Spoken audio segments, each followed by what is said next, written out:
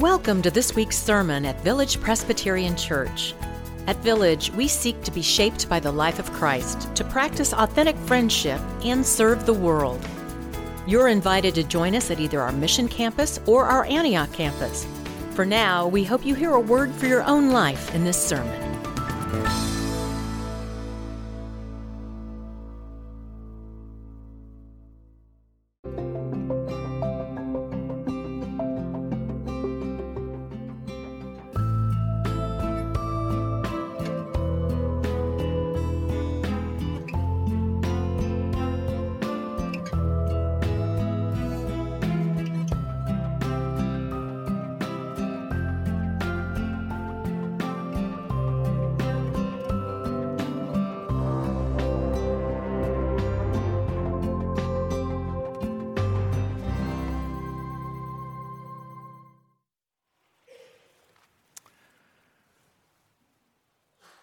Well, a lot has happened since we gathered for candlelight this time last year.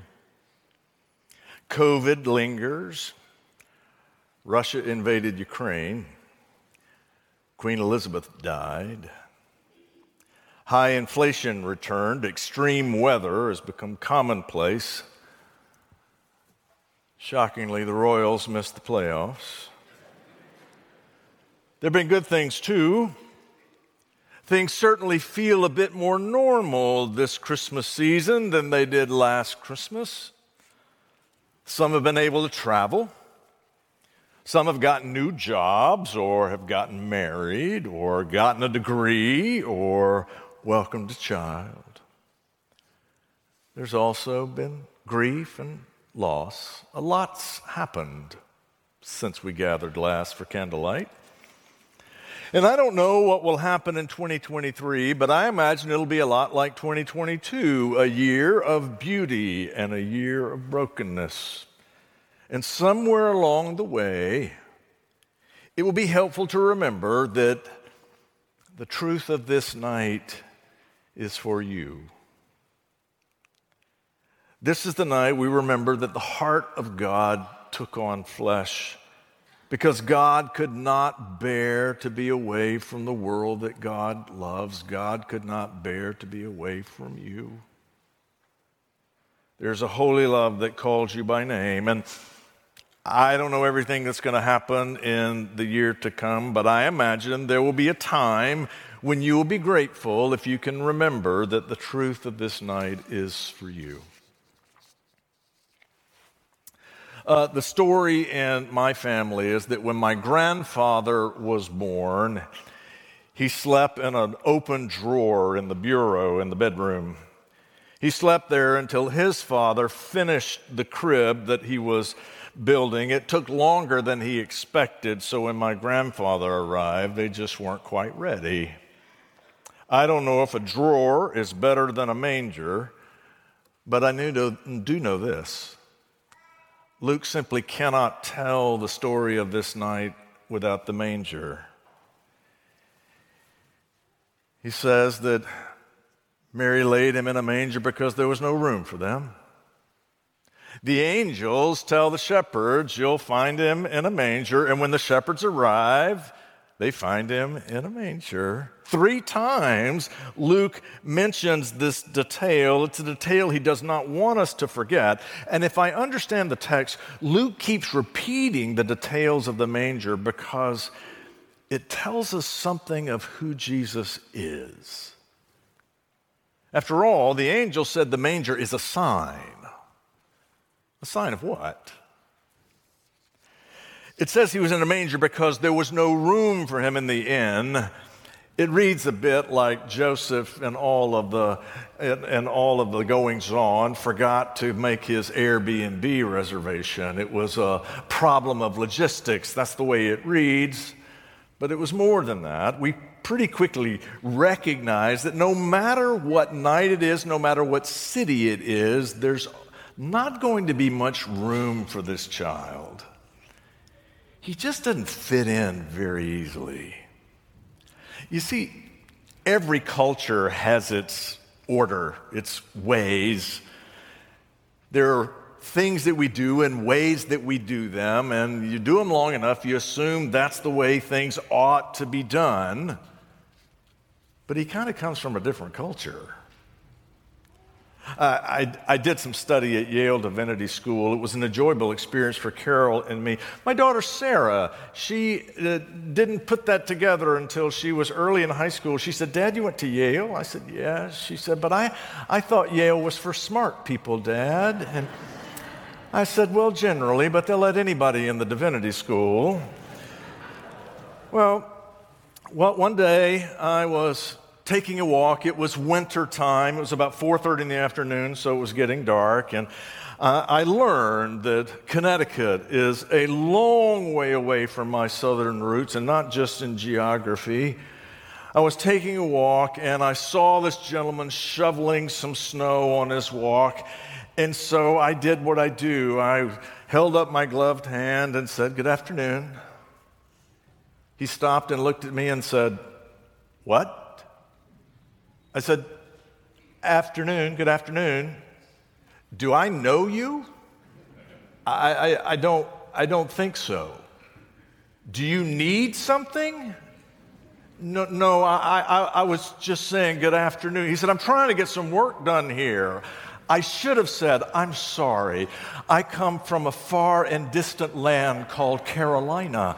And there it's okay to be friendly to strangers. On the right circumstance, we'll even wave at cars that pass by."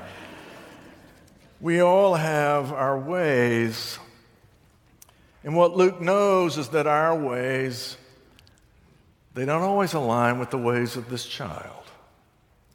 Jesus seldom fits in easily with our ways. He comes with the mind and heart of God, so his thoughts on justice and the sacrifice that it requires seems demanding to us. His thoughts on forgiveness and the offensiveness of grace, it's not like our thoughts. His unfailing practice of seeing the good, even in those who hate him, it's not like our way. We struggle to make room for such a life. He was in a manger, for there was no room for him in the inn, yes. But there was often no room for him. Being born in a manger is not just a location. It's a sign, the angel said. It's a word to us. This manger tells us not simply where Jesus slept, but it tells us something of who he is. Some biblical scholars say the manger is actually a sign of poverty. No crib for a bed. It's not hard to get a crib, actually. I hadn't done that in a long time, but it's not that hard to get one. If you can get one for less than $100 if you shop right. Of course, if you want something special, you can go to buybaby.com. That's B-U-Y, baby.com. They'll sell you a quite a special crib for well over $1,000. There's also spoiledrotten2.com. They used to sell a perfectly gaudy crib for about $3,000, but I checked this week and they no longer sell cribs. I guess $3,000 was a bit rich even for the spoiled rotten ones.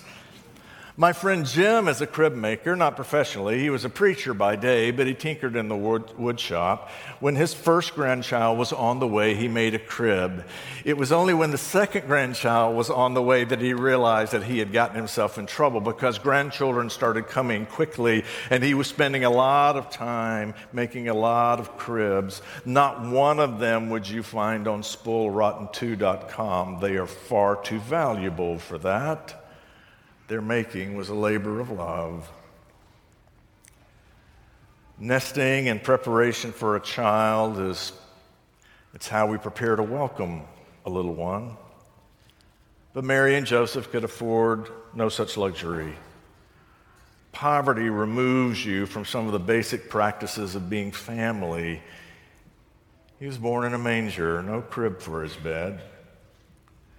The truth is, we don't really know how poor Mary and Joseph were, but we do know that Jesus was obsessed with the poor.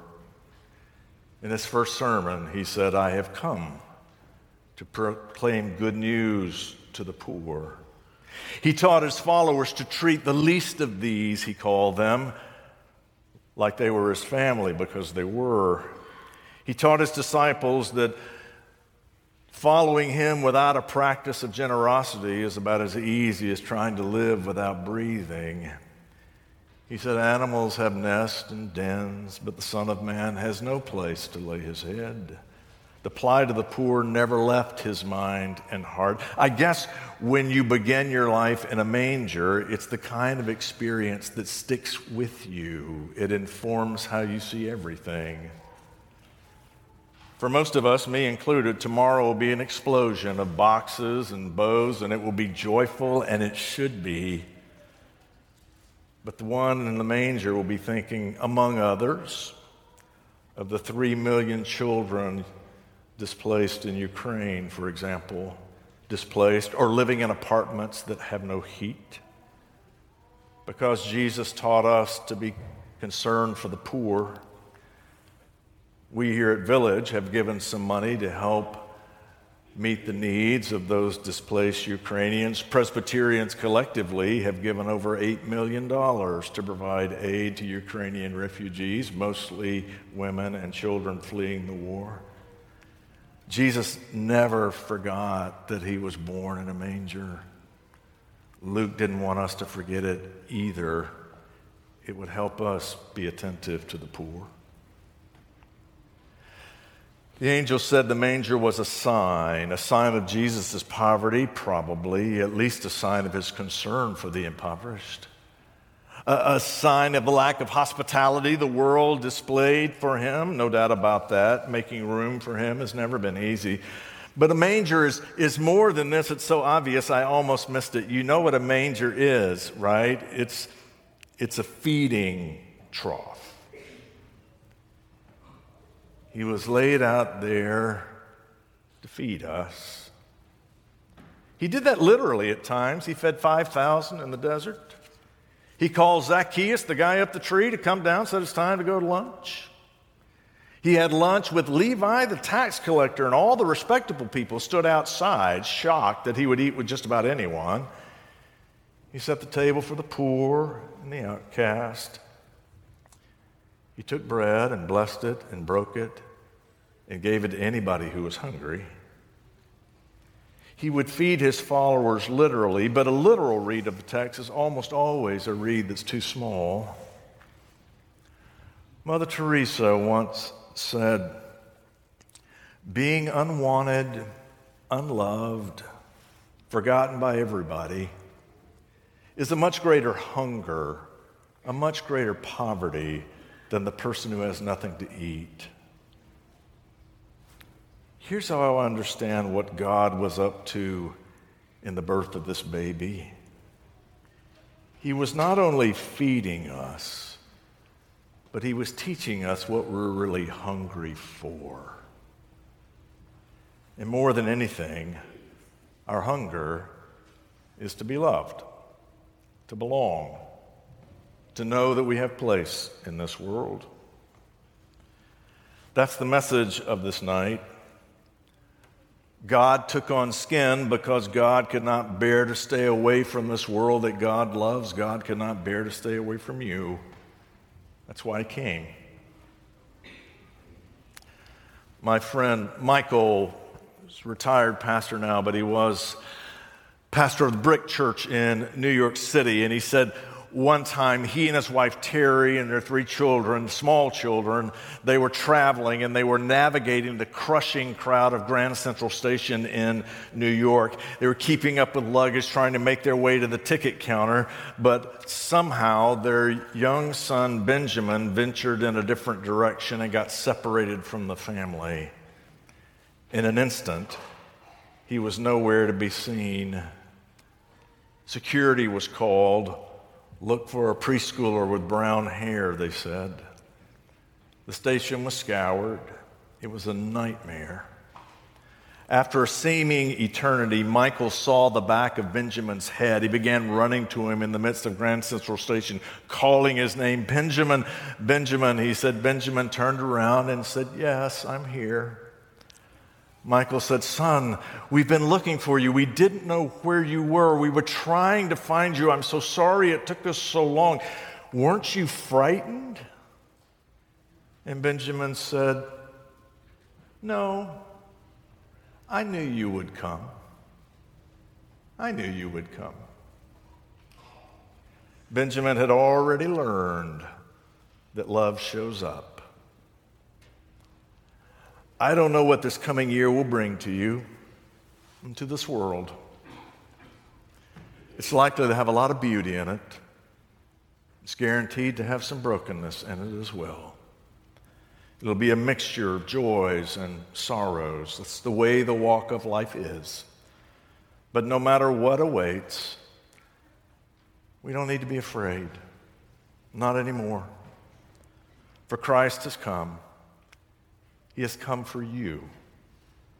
The love of God called you by name because God cannot bear to be away from you. I don't know when, but there'll be a time when it'll be important for you to remember that the truth of this night is for you. Pray with me.